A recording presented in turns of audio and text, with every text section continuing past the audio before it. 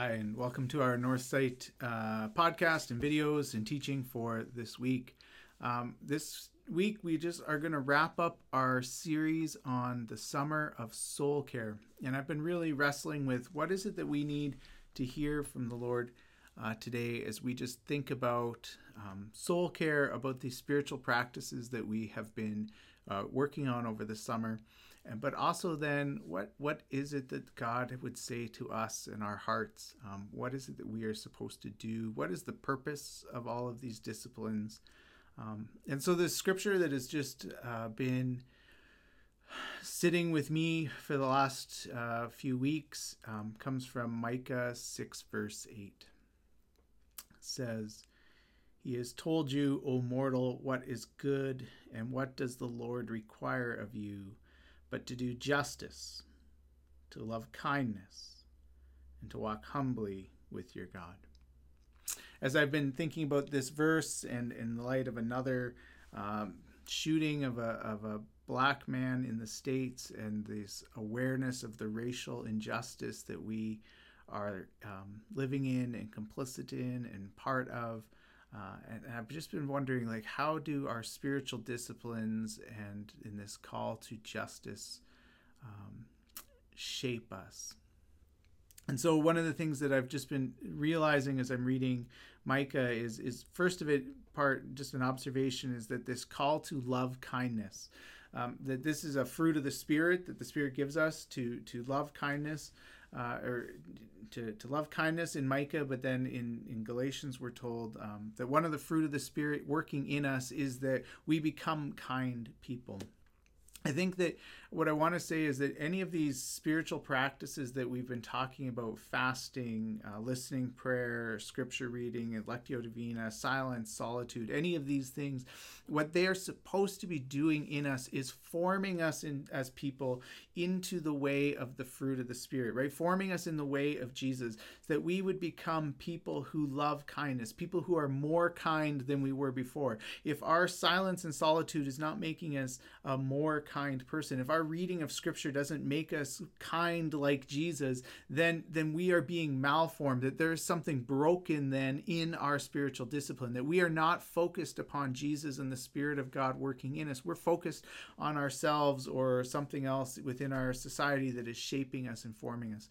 And so any spiritual practice that is centered on Jesus should be leading us to be a more kind person, a more patient person, a more loving person, and that formation of who we are is part of what we want to pursue as we are practicing these spiritual disciplines. But then in Micah 6:8, he also says that what does the Lord require, but also to do justice. This is where the spiritual practice and the activism of our faith need to come together, that our time with Jesus, our soul care in these practices, needs to move us into a love of justice, into action, into following Jesus. And so just consider with me Isaiah 58 verses 1 to 12. It says, "Shout loudly, don't hold back. Raise your voice like a trumpet. Announce to my people their crime, to the house of Jacob their sins. They seek me day after day, desiring knowledge of my ways, like a nation that acted righteously, that didn't abandon their God. They ask me for righteous judgments, wanting to be close to God. Why do we fast and don't see you? Why afflict ourselves and you don't notice? Yet on your fast day, you do whatever you want. You oppress all your workers. You quarrel and brawl when you fast. You hit each other violently with your fists. You shouldn't fast as you are doing today if you want to make your voice heard on high. Is this the kind of fast I choose? Is this the kind of fast I choose? A day of self-affliction, of bending one's head like a reed, of lying down in mourning clothes and ashes? Is this what you call a fast, a day acceptable to the Lord? Isn't this the fast I choose? Releasing wicked restraints, untying the ropes of a yoke, setting free the mistreated, and breaking every yoke. Isn't it sharing your bread with the hungry and bringing the homeless poor into your house, covering the naked when you see them, and not hiding from your own family? Then your light will break out like the dawn, and you will be healed quickly. Your own righteousness will walk before you, and the Lord's glory will be your rear guard. Then you will call, and the Lord will answer. You will cry for help, and God will say, I'm here.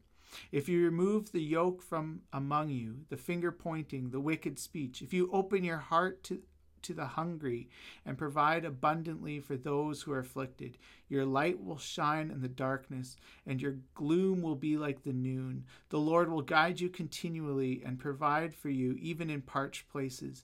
He will rescue your bones. You will be like a watered garden, like a spring of water that won't run dry. They will rebuild ancient ruins on your account, and the foundations of generations past you will restore. You will be called mender of broken walls, restorer of livable streets.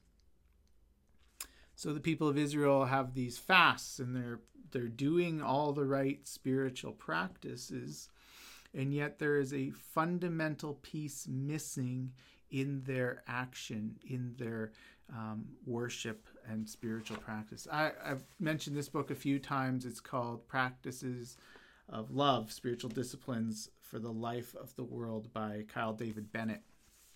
He talks about this passage, and he says that many of us have been taught that spiritual disciplines are means for fostering spiritual growth and helping us grow in our knowledge and faith in Jesus Christ. We have been taught to see these practices as ways of experiencing our risen Lord and knowing him on a deeper level. We have practiced them to understand, know, and experience him. And maybe some good things have come from this. But like the ancient Israelites, maybe quite a few of us were oblivious to the fact that along the way we oppressed a neighbor or two or 100. We sought God and delighted in his ways, yet served our own interests. We fasted and drew near to God, but oppressed those around, beside, and below us. We humbled ourselves, but bickered and fought with strangers. We abstained from food, but we didn't share it with the poor or those in need. We resisted consumerism, but walked past the homeless man with holes in his coat. We sought God, but forsook our neighbor. We pursued God, but persecuted others. Our worship became a vehicle for wickedness, and our spiritual formation became a catalyst for selfish practice. And so there's this real danger for us in practicing our spiritual disciplines, in practicing soul care, if we then neglect the other, the more important, the justice, the calling of God to care for and love our neighbor. So Bennett writes that this emphasis on spiritual growth and intimacy with God is only one part of the whole. These disciplines are not primarily or exclusively practiced for intellectual good that they offer us as individuals. They are meant to be practiced for the other. They are meant to remind us, to put us into this position in which we are moved to justice. And so just consider again Isaiah 58, like this call that from God to them. He says, like, look, the fast that I choose is not laying your head down, it's not mourning, it's not just putting on ashes. Like, that's not what the point is. The fast that God wants is that you release the wicked restraints, untying the ropes of a yoke, setting free the mistreated, and breaking every yoke. It's sharing your bread with the hunger and bringing the homeless poor into your house, which is like, just consider how radical that is, how difficult that is for many of us who maybe not even are aware of the poor around us. Like, we live isolated lives with people who look like us, who are in the same class as us, and yet there's this call from God to us to live differently and be different.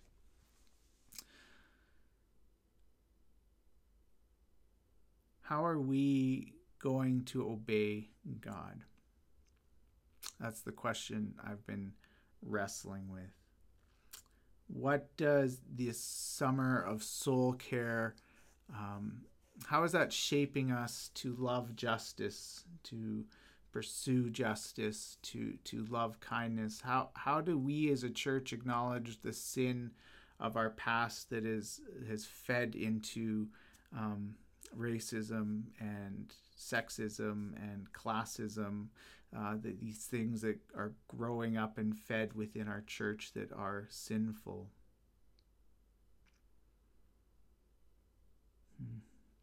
I just been meditating on the Sermon on the Mount for the last month or so now, and Jesus has this line in Matthew 5:6. He says, "Blessed are people who are hungry and thirsty for righteousness," or we could say, "Blessed are people who are hungry and thirsty for justice, because they will be fed until they are full." Blessed are those who are hungry and thirsty for justice, because they will be fed until they are full.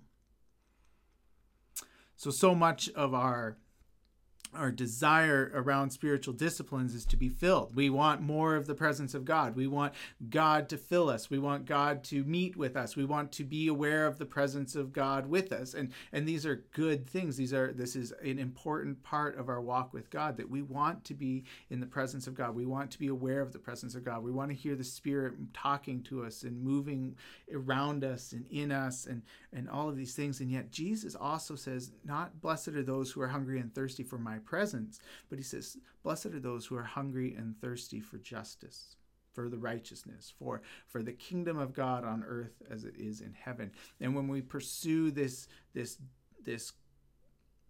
call of God to love of neighbor, we will discover also love of God. They're two things that are just so deeply entwined that we cannot separate them. Love the Lord your God with all your heart, soul, strength, and mind. And the second is equally important, to love your neighbor as yourself.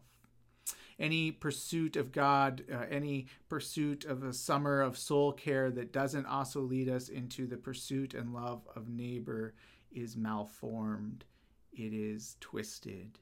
It is incomplete. And so, in this fall, we want to start a new series, and we want to talk about what is the nature of the church, and how does race and racism and these things that are so devastating and broken within our world in this cultural moment that we're that for those of us who are white, we are becoming aware of, but for our Indigenous and Black brothers and sisters, they have known this for 500 years. So what does it mean to be the church in light of that, and in light of God's call to justice? That's where we want to begin to talk about. And as we're wrapping up this summer of soul care, I just felt like there was this call to each of us in this moment right now to remember that not only are we called to pursue the summer of soul care for our own souls, but that soul care, that meeting with God in silence and solitude and listening prayer and Lectio Divina and fasting and all of these things, those are all now meant to move us into people of action, following the crucified Jesus into the world, into the margins, listening and being people who do what the Lord has required of us, that we would do justice, to love kindness, and to walk humbly with our God. So I just hope that as together as a congregation, we can become more and more like that. That together we will be able to move from ideas about God, ideas about justice, to being people who live justly, to be people who are able to show kindness to one another as we do this. And so these are just a few of the thoughts that I had and wanted to leave us with today. So may you go and do justice. May you love kindness. May you walk humbly with your God. Grace and peace from Jesus to you. Amen.